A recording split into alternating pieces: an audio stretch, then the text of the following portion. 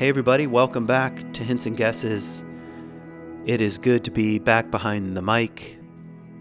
Thanks for listening. Thanks for supporting me. Thanks for sharing this podcast. Thanks for making this more like a conversation over time. For your comments and your questions and your ideas and little messages I get from time to time. And it has been a totally insane month for me. I finished my last Sunday at C3, where I've been teaching for the last 6 years, a spiritual community in Grand Haven. It was emotional and I felt a lot of gratitude, and it's been an amazing 6 years, really. It has felt like a conversation. I don't know if any of you follow the talks that we post from C3, but I hope I've made a contribution to their community, and they've certainly made a contribution in my own life, and it's been a kind of dialogue, and I'm just so grateful and a bit sad to let that go and to move into the next chapter of my life. As I said before, and I'm moving to Georgia. My wife and I have been living here in Michigan for a long time now, since we moved back from Israel, and we're moving to Georgia, where my wife's family is from, and this has always been kind of a long-term hope of ours, and it just suddenly felt like the right time, and it also it's a big time.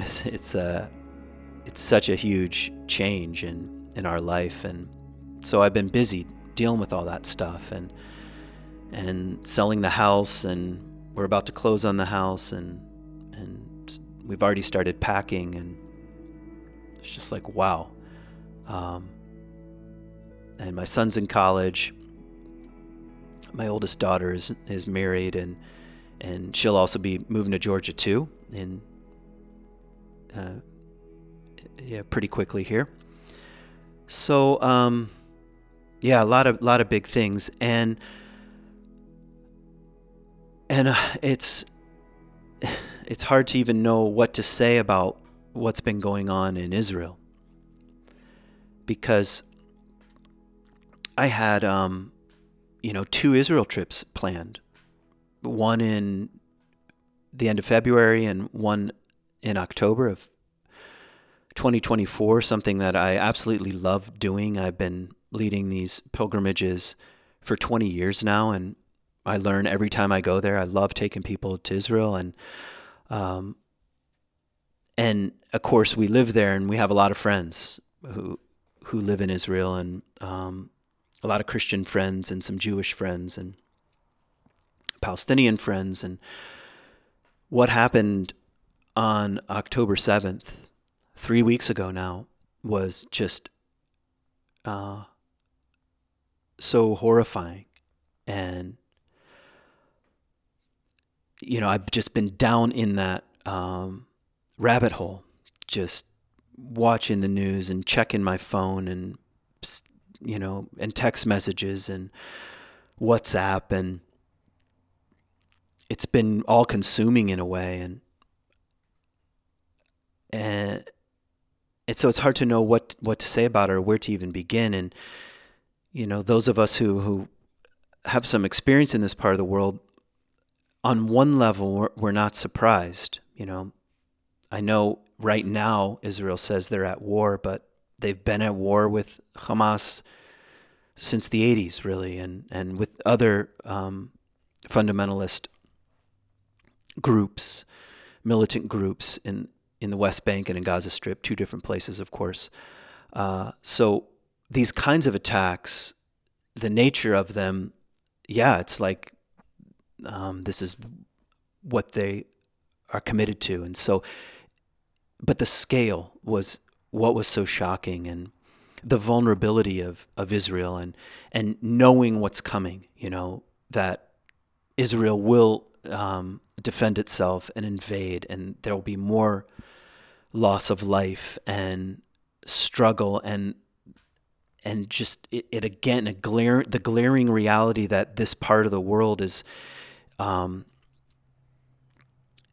unsettled and is in pain, so much pain. So, and I've been hooked, angry and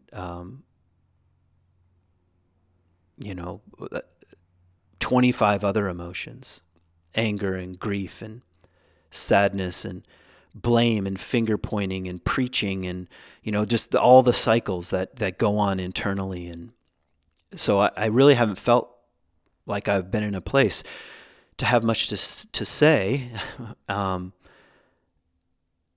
though I want to speak a bit about, not so much about what's going on. That's what most people want to know. Like they ask me, they send me messages, whatever, like what's going on, and it's hard to even know where to begin. And but just to open my mouth here a little bit, and my wife and I thought, well, let's just have a conversation, starting first with what was it like for us to live there. Not to ignore the political and social realities, not to ignore the history, but for the time being to avoid, the stark ideological fervor of word wars. Anyone can tell now what quote side you're on by the opening sentence, by the opening question, by the post. And the truth is, there are not two sides here. There are many, many sides here. There are many competing stories and hopes and dreams and hurts and wounds. And we owe it to ourselves to slow down and to use some caution here. And so I don't know, we're going to experiment. We're going to have a conversation. I'm inviting Mandy, my wife, onto the podcast, and what you're going to hear is totally unscripted. We just said, let's just chat, which is what we've been doing for 25 years in our marriage, is talk. And you're not going to hear a lot of arguments. You might hear some perspectives. That's fine. And you might say, yeah, but what about this? But we're just starting in a real simple place, which is, what was it like for us there? And what was kind of eye-opening about living there? And if you like it, and let me know. Or if you dislike it, you can also let me know. But now that we tried this little experiment, we're wondering maybe we should go a little further. And there are other things that are worth explaining and talking about and wrestling with concerning this part of the world. And as you know, it's like the world shrinks in a moment like this. It's the Middle East. Like you think, what the hell what do I have to say about the Middle East, or who cares, But ideology, religion, politics, economy, land, it's like the whole world is shrinking, and dangerous ideologies are on our doorstep. Possibilities for well-being and hope and dignity are on our doorstep. And you and I were born for a time such as this. We're born for this time with all of its complexity. And yeah, so maybe that's all I want to say right here at the beginning. And I hope you enjoy this kind of unscripted conversation. And I'll see you down the road.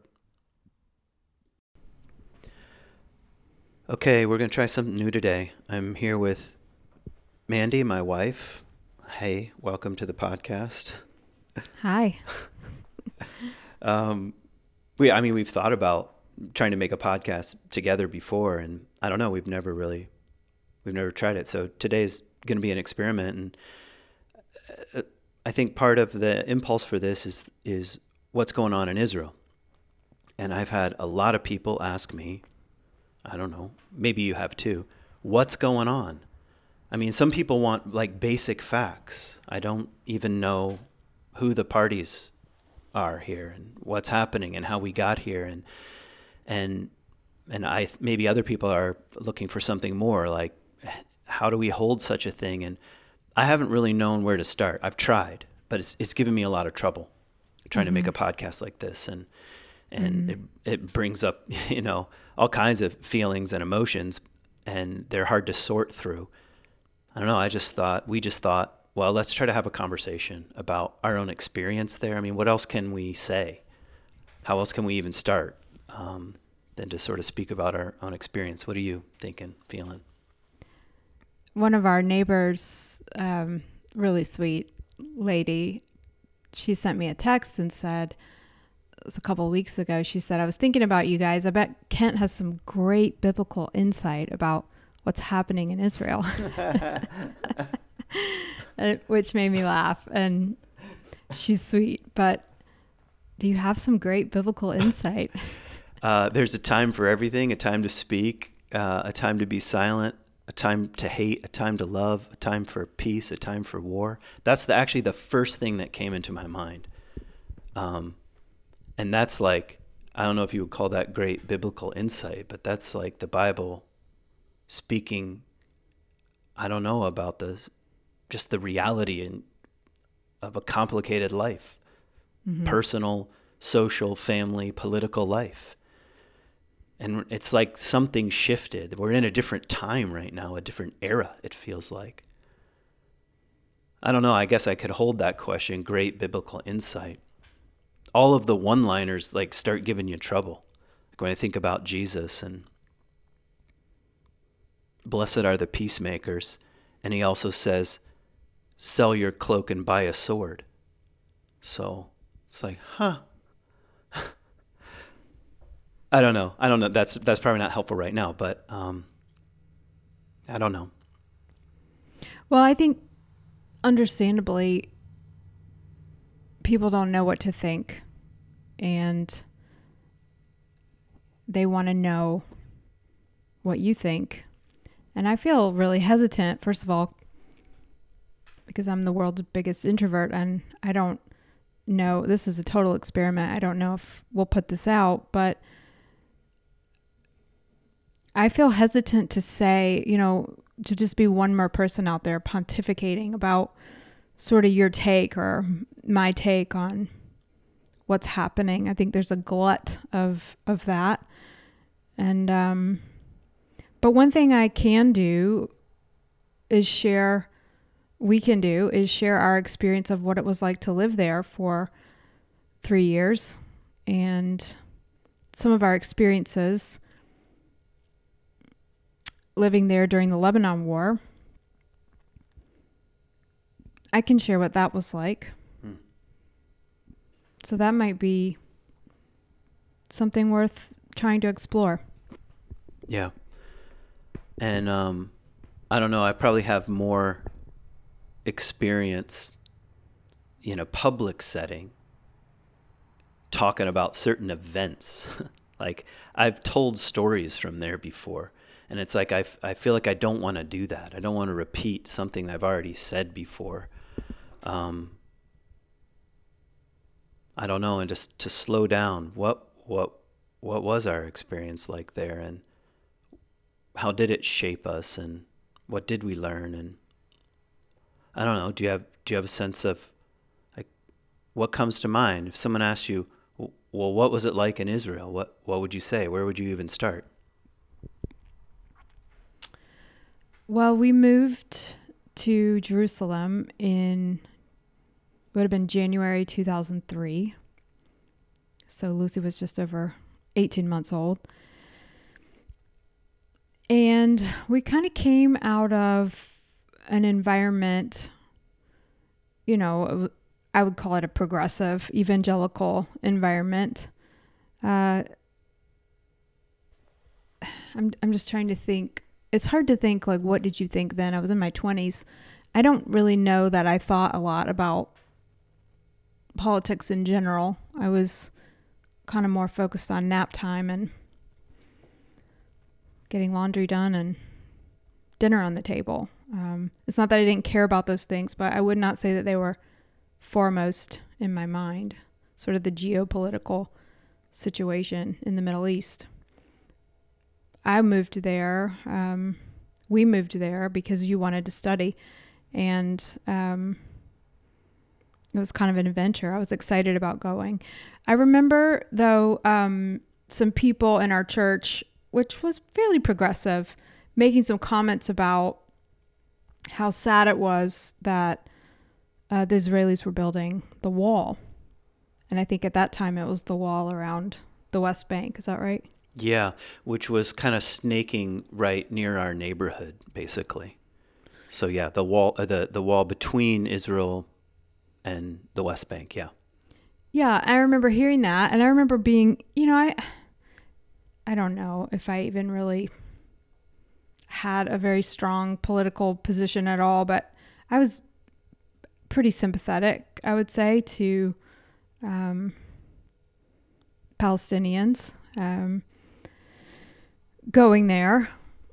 Probably, I would say, left of center, though not very well thought out or articulated. It was just kind of the vibe. Yeah, the vibe. We were swimming in, kind of coming out of. That was kind of just getting started in sort of the evangelical progressive. Social justice was like a brand new word back then. Yeah. To me it was. It was, yeah. And and would you agree, maybe this is not so strong for you, but it was for me. It's like, well, my parents were totally pro-Israel, so I was kind of like, well, surely they must be wrong. That was kind of like a general bias I had. Yeah, I think you probably had that a little stronger than me, but yeah, that was definitely in the mix. But just fairly ignorant, I would say. Just more kind of excited about this adventure we were on. And I remember when we first moved there, we used to go into Bethlehem really easily because it was like 10, 15 minutes from our house. Yeah. But this was before they completed the wall. And we used to go into Bethlehem, and there was this amazing chicken restaurant. Mm-hmm. Fabulous food. Yeah, and you could just drive there. There was one checkpoint and a little bit of barbed wire. But it seemed like it was in the middle of a field at that point.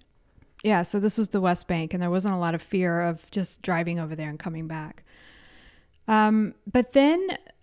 so when we moved there, this was kind of the height of when the bus bombings were happening. I don't know if, this was 20 years ago, but there were a lot of bus bombings that happened. And I kind of was a little concerned, but they seemed to be happening like more in Tel Aviv, or I think one happened in like kind of a part of Jerusalem where we never hung out or spent any time. An ultra-Orthodox neighborhood. Yep. Mm-hmm. So it's like you could kind of distance yourself. Well, that's happening over there. It's not really happening here.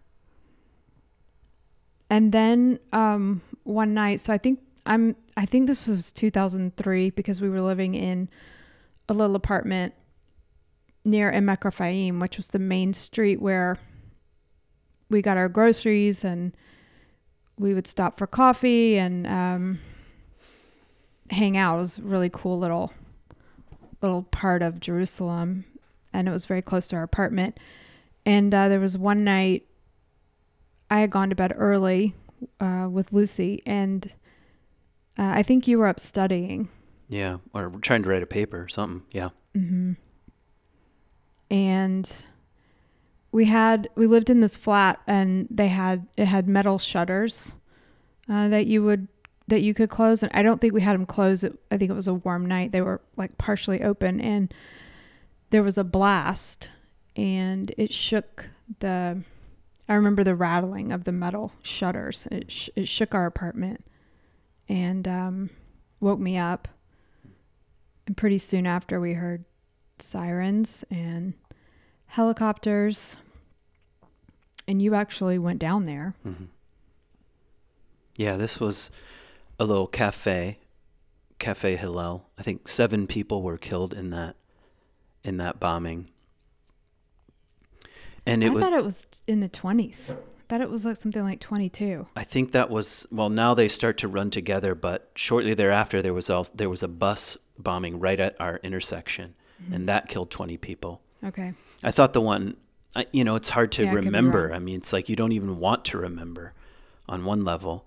But it was, there was something, I remember reading the next day that the suicide bomber went into the pizza shop. Remember the Meter pizza shop? Yeah. And he was turned away. Like, because back then, every single cafe, restaurant, store had an armed guard with a metal detector to try to deter this kind of stuff. And he got turned away for some reason and just went into the cafe and got in somehow. And it's like it's horrific all the way around, but it's kind of the indiscriminate, random nature of it, like really just makes it horrifying. Like, Yeah. it's like anyone, anywhere, doesn't matter who's there, what they believe, their age, it doesn't matter. You can get in, and then that's it.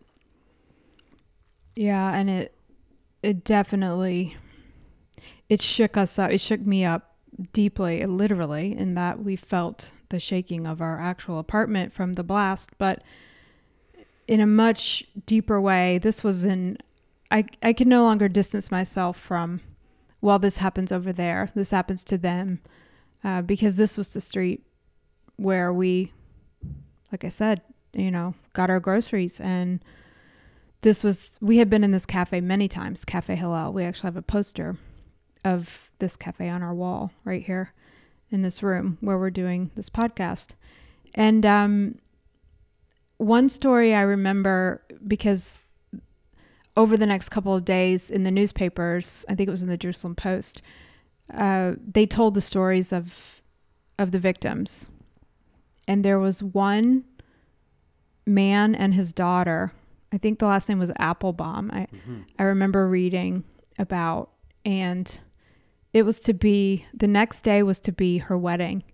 And her father had taken her out that night for a cup of coffee on the night of her wedding. She was to be married the next day. And this really, I still think, I'll never forget that. It disturbed me deeply. And shortly after that, I remember I was flying home with Lucy. You were maybe on some kind of a field trip or something. We had a little break, and I decided to go home. And I remember being in the airplane. You know how you are when you're flying and you kind of look down and everything looks so tiny. And I had sort of the impulse, like I wanted to pray. But how could I ask God to protect me and protect my daughter? How could I ask that? I had this, it was this deep feeling of both wanting to pray and not being able to. It was really the cracking open of, something I think that had already begun, but this idea that there was a God out there who, fixed things or prevented things. I just knew that whoever God was, or whatever God is not one who stops terrible things from happening. And that was a really, it was a deep moment for me. Yeah, that's profound. And yeah, it was like that. It sort of tore through, I don't know, our worldview and really pushed on things that, you're probably right, they were sort of creeping up there anyway, sort of theological questions and ideas about God and images of God. But it certainly kind of ripped straight through. I don't know how to say it other than in a blunt way. If you're, God's going to watch out for his own or something like that. remember my dad saying that the safest place to be was in God's will. And I just remember like feeling how horrible that line was in light of kind of the events that were happening around us. Well, I feel hesitant to denigrate that, even that statement. That I think there's a sincerity to that I don't know. I feel hesitant to kind of call out as a gotcha because, but this word safety, what does it mean to be safe? And I think this is one of the ideas that is really troubling me. This idea of safe spaces and having an opinion that is different than someone else, or if someone else, thinks differently, or that somehow you're not safe if you're in conversation with them. I don't know. It's something that's really, really troubling when people who truly are not safe. Yeah. Well, yeah. Are you sort of saying being around terrorism like that? Talk about being around people who are unsafe, that are like bent toward annihilation at all costs and willing to like sacrifice themselves. I mean, that's like real, really unsafe, not unsafe words or ideas even, but yeah. And this kind of brings up what you were sort of you brought up before, which was the construction of the wall, which was just happening. I mean, like we could walk at our apartment every day and see it sort of slowly going up along the hillsides, and yeah. And one of the things that happened after the wall was completed is that the bus bombing stopped. Mm-hmm. And so I would hear some of our friends, sincere, back home, I think well-intentioned, but say things like, it's so terrible that, the Israelis built that wall. And inside, I'm thinking, yeah, but you don't know what it's like to live in a place where at any moment someone could come in and blow themselves up. Yeah, exactly. And so I feel really hesitant and I feel really concerned when I hear people who have no connection to Israel, they have no connection to the kind of lives that Israelis live, are telling them how they need to respond. It's kind of, it makes me nauseated, to be honest. Yeah. Yeah. And I think that's one of the perplexing questions that, I don't know, definitely the state of Israel is just in a constant wrestling match with. How do you live next to someone who's, I don't know, committed to your annihilation and doesn't believe you have the right to exist? Yeah. I mean, this is kind of an odd question, but and I'm not even sure how to ask it, but, was there a part of you that just wanted to get out when we were there? Like, what was your feeling like? There were moments, I think, well, I actually get confused about the timeline, but there was a point at which I think this had to do with Saddam Hussein. You have to correct me. Oh, yeah. The Iraq War. Mm-hmm. Yes. So the Iraq War was kicking off. Yeah, so it was starting. Shock and awe was what they called it at the time. So we were living in Israel at the time, and there was concern that the Iraqis, right, had chemical weapons and were going to use them. I think they threatened to use them. Yeah. They threatened to send Scud missiles over, which they had done in the first Gulf War. In Israel. And so the state of Israel issued gas masks for everyone who was there, including people who were there on visas like us. And we had to go and stand in line to get a gas mask for our daughter, who was 2 at the time. In the mall, of all places. Yeah, it was really bizarre. And this gas mask is so disturbing to look at because it's like it's kind of like a bubble. It goes over, the head of the toddler, and because they obviously can't wear, something that would go around their face, and it has a little screw-in hole for a bottle. And I looked at that, and I definitely had a moment of, what the hell are we doing here? This is crazy. But it was mixed because we also went to a church in Jerusalem, and they kind of made light of it. Like, oh, are you guys scared? Like, are you guys taking your gas masks with you? So I didn't really know how to feel.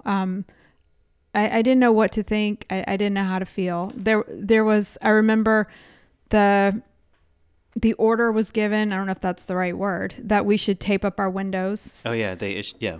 So exactly. we used duct tape and plastic. Nothing says protection like duct tape and plastic on windows. Yeah, well, it was totally weird. I mean, you felt like so vulnerable. Yeah, but we taped our windows up, and I remember like kind of also being teased by people in the church we went to, like, "Oh, are you guys taking this seriously?" And I didn't know what to think. I was kind of clueless, and obviously I was also talking to my parents, and they were very concerned. What are you doing there? So, yeah, I have moments of wanting to leave. Definitely. I think that the confidence, I mean, that's part of one of the sort of the things I've been thinking about since October 7th, since the recent massacre, was just the way in which it's dangerous, and you also just have to live your life. Like, every Israeli knows this. Like, it's dangerous, and I'm still going to go to the post office, and you're not sure how much precaution to take. And like, I think some of our friends who were, just lived there were a lot less concerned than we were. But there's also this fear that you don't really know. No one knows. Even the people who were supremely confident nothing's going to happen. You live in a part of the world where anything can happen, including the cafe that you regularly go to, be exploded. So, yeah, so to be habituated to that kind of anything could happen at any time, it was shocking, actually, that, it's like you said, it's this great act of courage to just get on with life. Like going to the grocery store, doing the little daily things that you need to do to go about your life is like an act for the Israelis of defiance in the face of that kind of terror. I'm not going to give it the final say.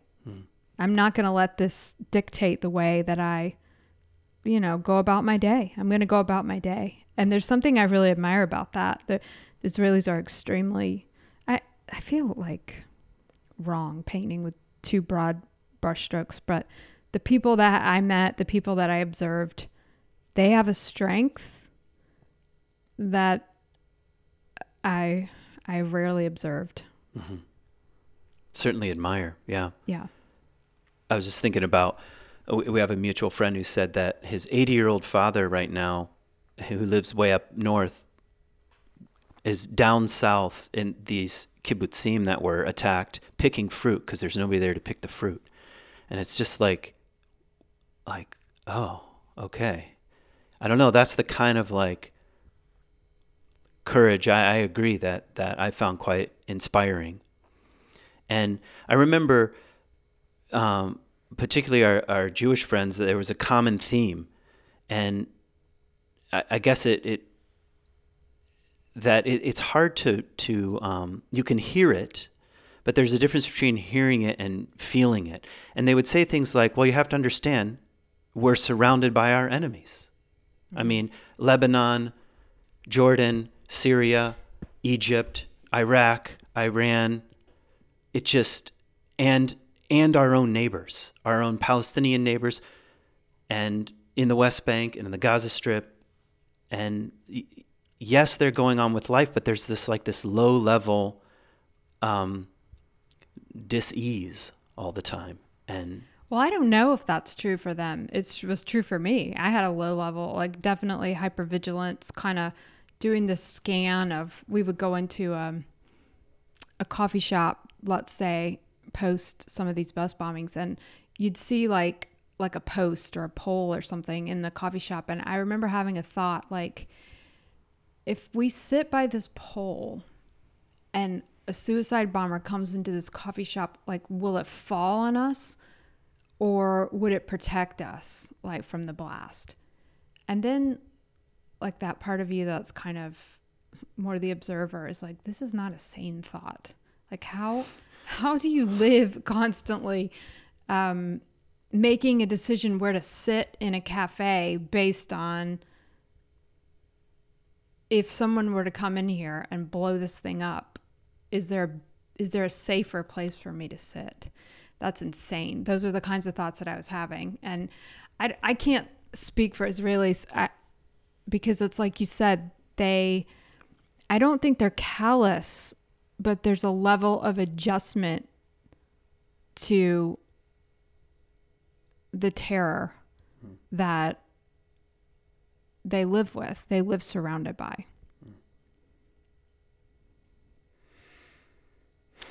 I remember once, didn't you ask, we have a friend who's married to a Palestinian Christian.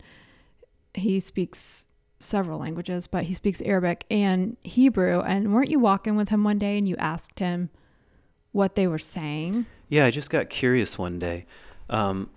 This is during Friday prayers. So in Islam, you have the Friday prayers that people attend, and then you have the sermon, and that comes over the loudspeakers too. And I think we were in Beit Jala or something, like outside of Bethlehem. And I just wondered, hey, what is the imam saying? And he looked at me for a second and he said, death, death, death to the Jews, push them all into the sea. And I don't know, for some reason it's like, yeah, it makes me feel emotional because it's like, God, the whole week that's centered around this religious gathering of prayer, and the sermon is drive them into the sea. And it just so alarmed me. Like I could even, I felt like less safe in that moment. Oh, that's what's being said. And it was kind of a wake up call too, because I was, studying comparative religion and all this kind of stuff. And sometimes you don't want to, I was all fine looking at the fundamentalist aspects of my own religion and like picking that apart. Mm-hmm. But it's like you want to give credit, like, oh, well, Islam is it's a huge global faith tradition. And I don't want to heap on it cliches and platitudes or tear it apart. But that was really disturbing to me, that there was a kind of fundamentalism here that was being amped up.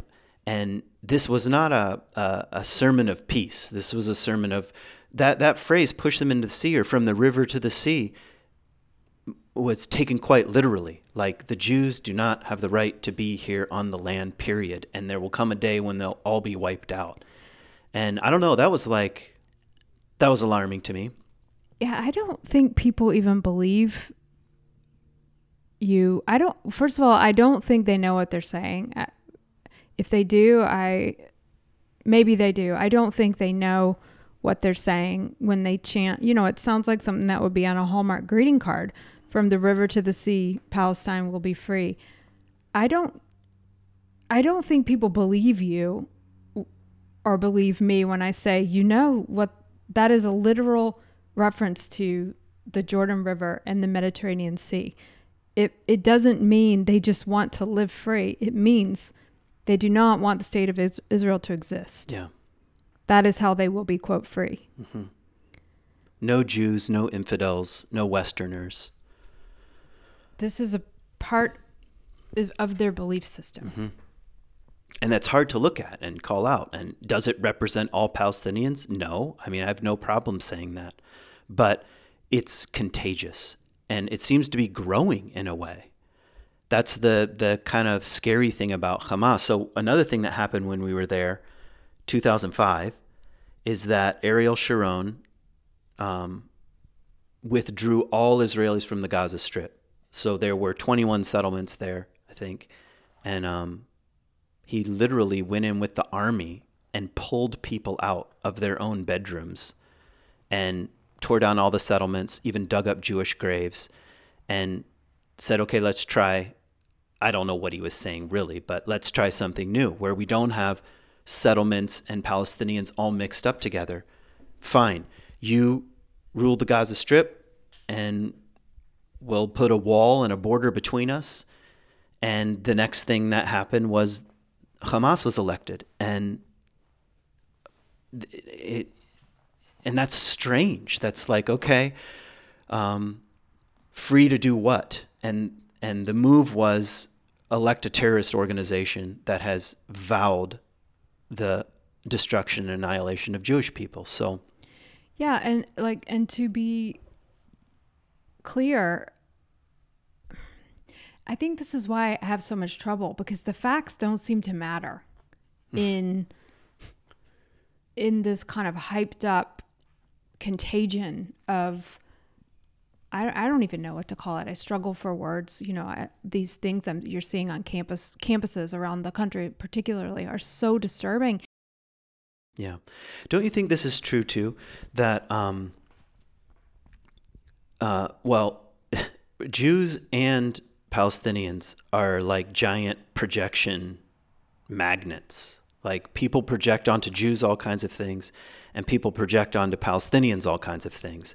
And it's like, especially for the Palestinians, they're like pawns, even for the larger Arab world. Like how much does the larger Arab world really care for ordinary Palestinians when, I don't know, when they seem to be using them as pawns to push against what they call the Zionist regime. I mean, so they're sort of left out in the dark from their own people, not to mention the tensions with Israelis. Yes, and the Jewish people, I think there's a sector of the extreme religious right that are obsessed with end times kind of prophecy, and they, you know, the evangelicals love the Jews, but do they? Why do they love the Jews? Yeah, because they're also pawns in some kind of bizarre interpretation of Revelation. Yeah, where Jesus is going to come down and then convert all the Jews and, I don't know, burn everybody else up. Yeah, I agree with you that both the Israelis and the Palestinian people are giant symbols. Mm-hmm. And that's another thing that is deeply troubling me is the what's the word for it? Conflation? Conflation of issues. Like I think everyone's seen these signs now, but there was one that really confused me. It said reproductive rights are Palestinian rights. It's like, what does that even mean? Yeah, this is conflation, exactly. And the list goes on and on for those things. Yeah, queers for Palestine. Yeah. Or the probably the darkest one was the Black Lives Matter with the paraglider. Yeah, that was, you know, as if they're freedom fighters or to use that image, which was a vehicle of torture and terror for 1,300 people, to use that as a symbol of freedom, that was one of the most shocking I mean, as terrible, as awful as all of those images were coming out of the kibbutzim and that field where those kids were having a concert purportedly for peace, and were slaughtered. I think that the Chicago chapter of the Black Lives Matter, using the paraglider symbol for Black Lives Matter, I'm so disturbed by that. I don't even know what to say. It's shocking. Yeah, it is shocking. And this like anti-colonial, anti-Western, whoever is the oppressor now, it seems to be, should be violently overthrown and celebrated, is like, that's dark. That's dark. And also, I think, I mean, it's also wrong. It's also ahistorical. I mean, I don't want to turn this into a giant history lesson, but I mean, even like decolonization, returning lands back to native people so they can self-rule. Well, that would be the Jews. And so that's like so much irony here. I know, all those cringy like ceremonies and things you go to where it's like, we bow to the, historic peoples who were here before us. If they were to do that, they would have to bow to, the capital of King David's Jerusalem. Yeah, I mean, seriously. It's laughable. It's a joke. And I think that's what is the most disturbing thing to me is reality doesn't matter. The truth of what's happening, the history of what's happening, it doesn't matter. If you don't like the narrative, you get to reject it or construct your own. And this is insane. Yeah.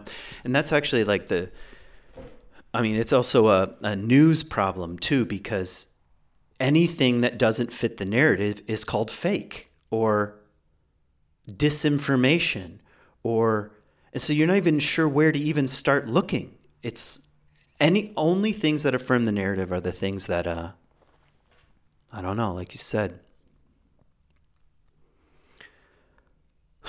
Well, I don't know what else sort of feels important at the moment.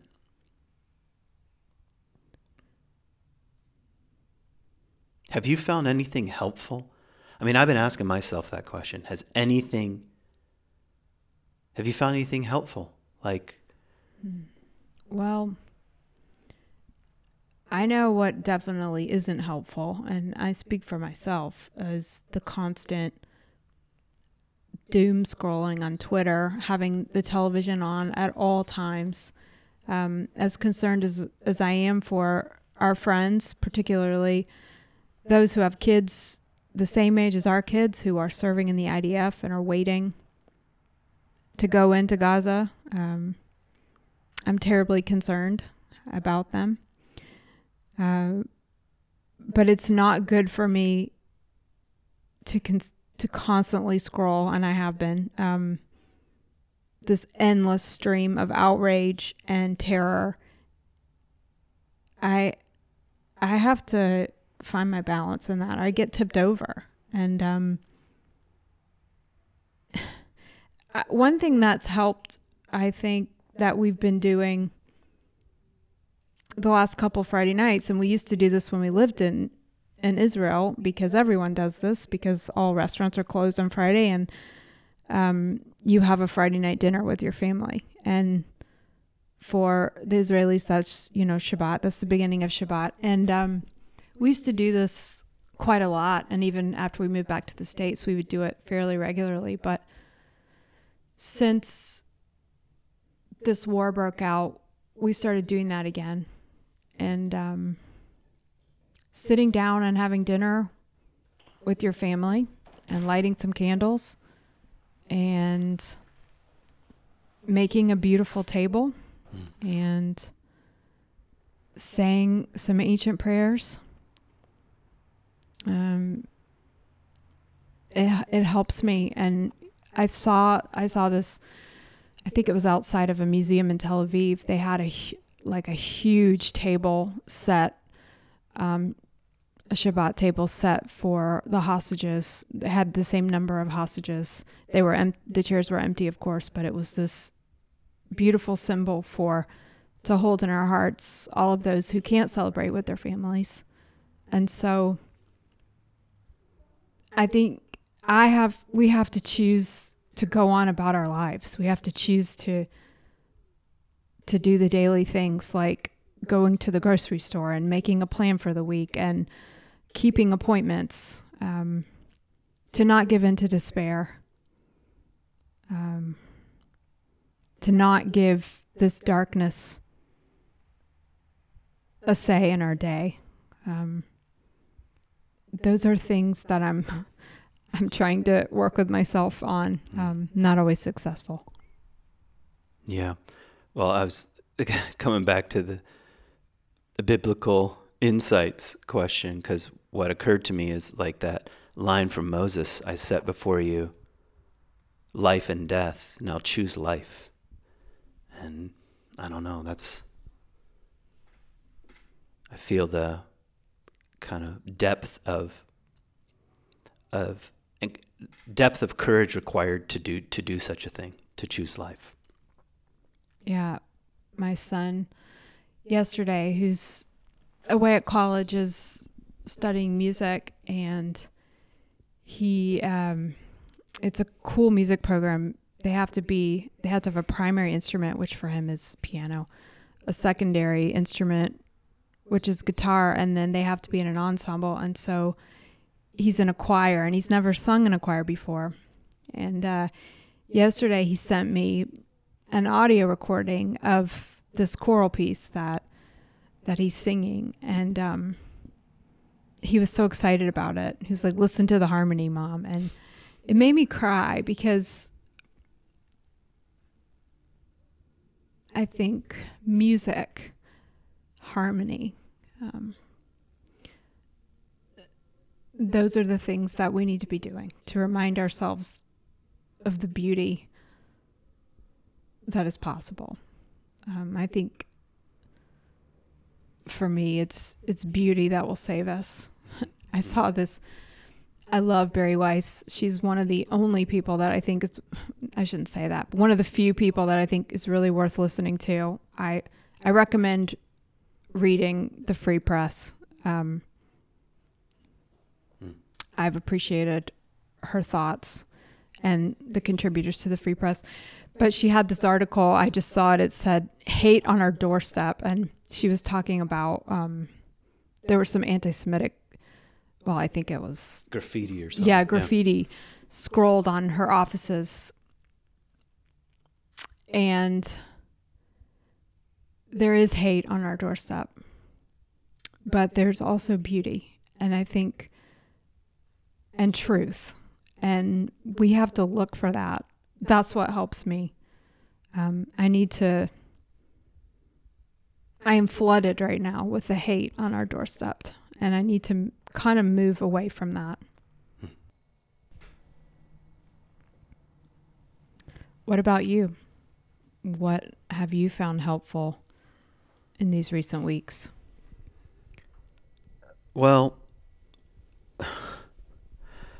I think if you would have asked me this question before you answered it, I may have listed a few things that I read or people that I respect, but I'm quite moved by what you were saying about Shabbat. Like, let's sit down and have a meal and light some candles. And that has been very helpful.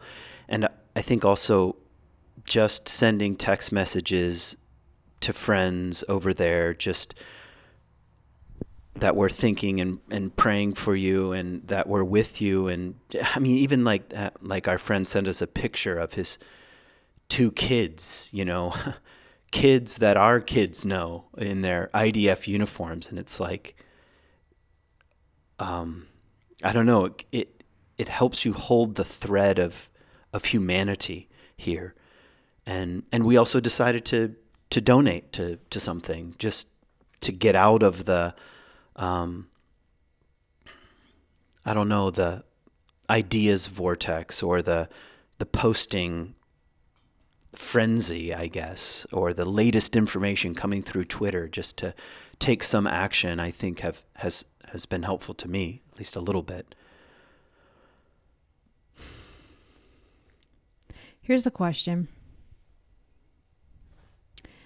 Do you think that knowing the historical context, and that's certainly, it's kind of your area of expertise, the historical context of the land of Israel. Do you think it's helpful to know the historical context, or do you think it's not helpful? And the reason I ask, well, I think a lot of people ask that question, but there's this element, I don't know, I'm trying to work it out in my head. It's helpful and not helpful at the same time. And I don't know what I think about that, because it almost feels like the truth, everyone has their version, their little spin cycle of the story, and just the historical truth of what's going on, what has gone on, does it matter? Oh, jeez. It matters, and we're still left with the reality on the ground. Okay, multiple people groups, Israeli Arabs, Israeli Arab Christians, Jews from different parts of the world, Jews that don't even believe in God, different kinds of Palestinian groups, different kinds of factions inside Islam. The reality on the ground is extremely complicated, and I think history, it would be impossible for me to say it doesn't matter. I think maybe that's another podcast for another time. I think it matters in the sense of story and narrative and connection to the land. I mean, there's almost no difference between religion, spirituality, and the actual geography. The geography shapes our own religion and spirituality. And so that conversation, who was here and why, I think does matter. It doesn't exactly give us, it doesn't point the compass in the obvious direction of what to do now. That's where I find the limits of history. I do think telling stories and listening to the many sides, the many different groups here and their own experience in the land really does matter. And first of all, it matters on the level of there's just so much bullshit right now coming through the internet, and assumptions that people are making, and about phrases like stolen land and apartheid, which is applying a completely different historical context to what's going on right now. These are very problematic, and they should be sorted through. And you need history as one of the arrows in the quiver, at least in my opinion, if you're going to face it. But it still leaves us with the very modern and contemporary problem, which is there is a whole non-monolithic, that sounds too fancy, but just like there's a hodgepodge of people here and ideas, and they're not going anywhere. So how do we look at that? So I don't know. I think, yeah, history does matter. Maybe that's another conversation for another time. Actually, it reminded me of something that Esther Perel said. So if you know Esther Perel, she's dedicated her life to helping people, mostly with questions around intimacy, but maybe I could translate that into vulnerability, being vulnerable between human beings. Mm-hmm. And she does that out of a deep understanding of the traumas and wounds that we carry. She's the daughter of Holocaust survivors. She lived in Israel in a kibbutz. She speaks 7 languages. She's empathetic to the human nature of really 2 traumatized people groups living next to one another. Anyway, she had a post of all these cautions, like be careful. Mm-hmm. And first of all, I found it very helpful to answer your question. Her post was very helpful. But she said, be careful not to collapse history and context into narrow interpretation. And that's what you see almost across the board on any side here and on the multiple angles here. It's like, let's collapse everything into the narrow interpretation that already confirms my bias, that already confirms my worldview and the way I see things. And that is dangerous. I mean, I'd say. I don't know. So a little caution maybe there is in order. Yeah, I found her post really helpful too. What else? Do you remember some of the other? Yeah. She had a series of be carefuls. Yeah. She said, be careful to separate people from the policies of their government.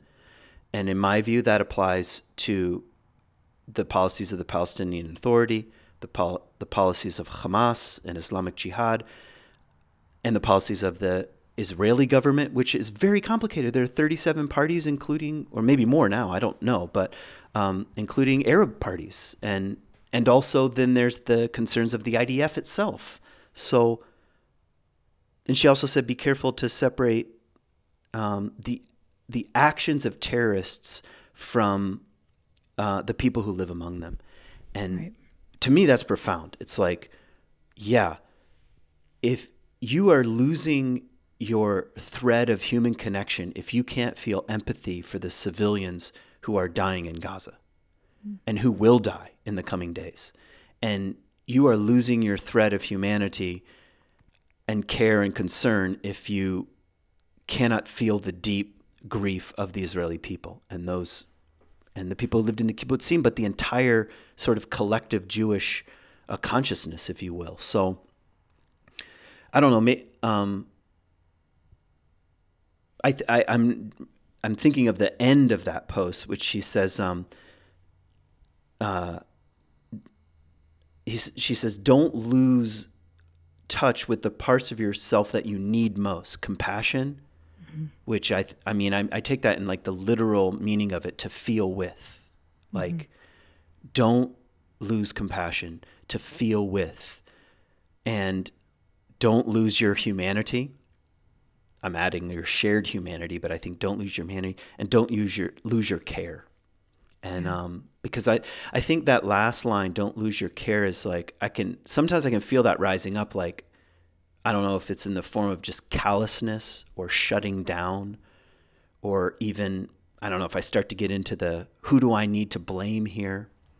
I don't know. I'm starting to lose that thread, and I don't know. So I found that helpful. I found her invitation to slow down, to not lose the shared humanity, to not be deeply concerned about the many civilians and children that are involved in this long conflict.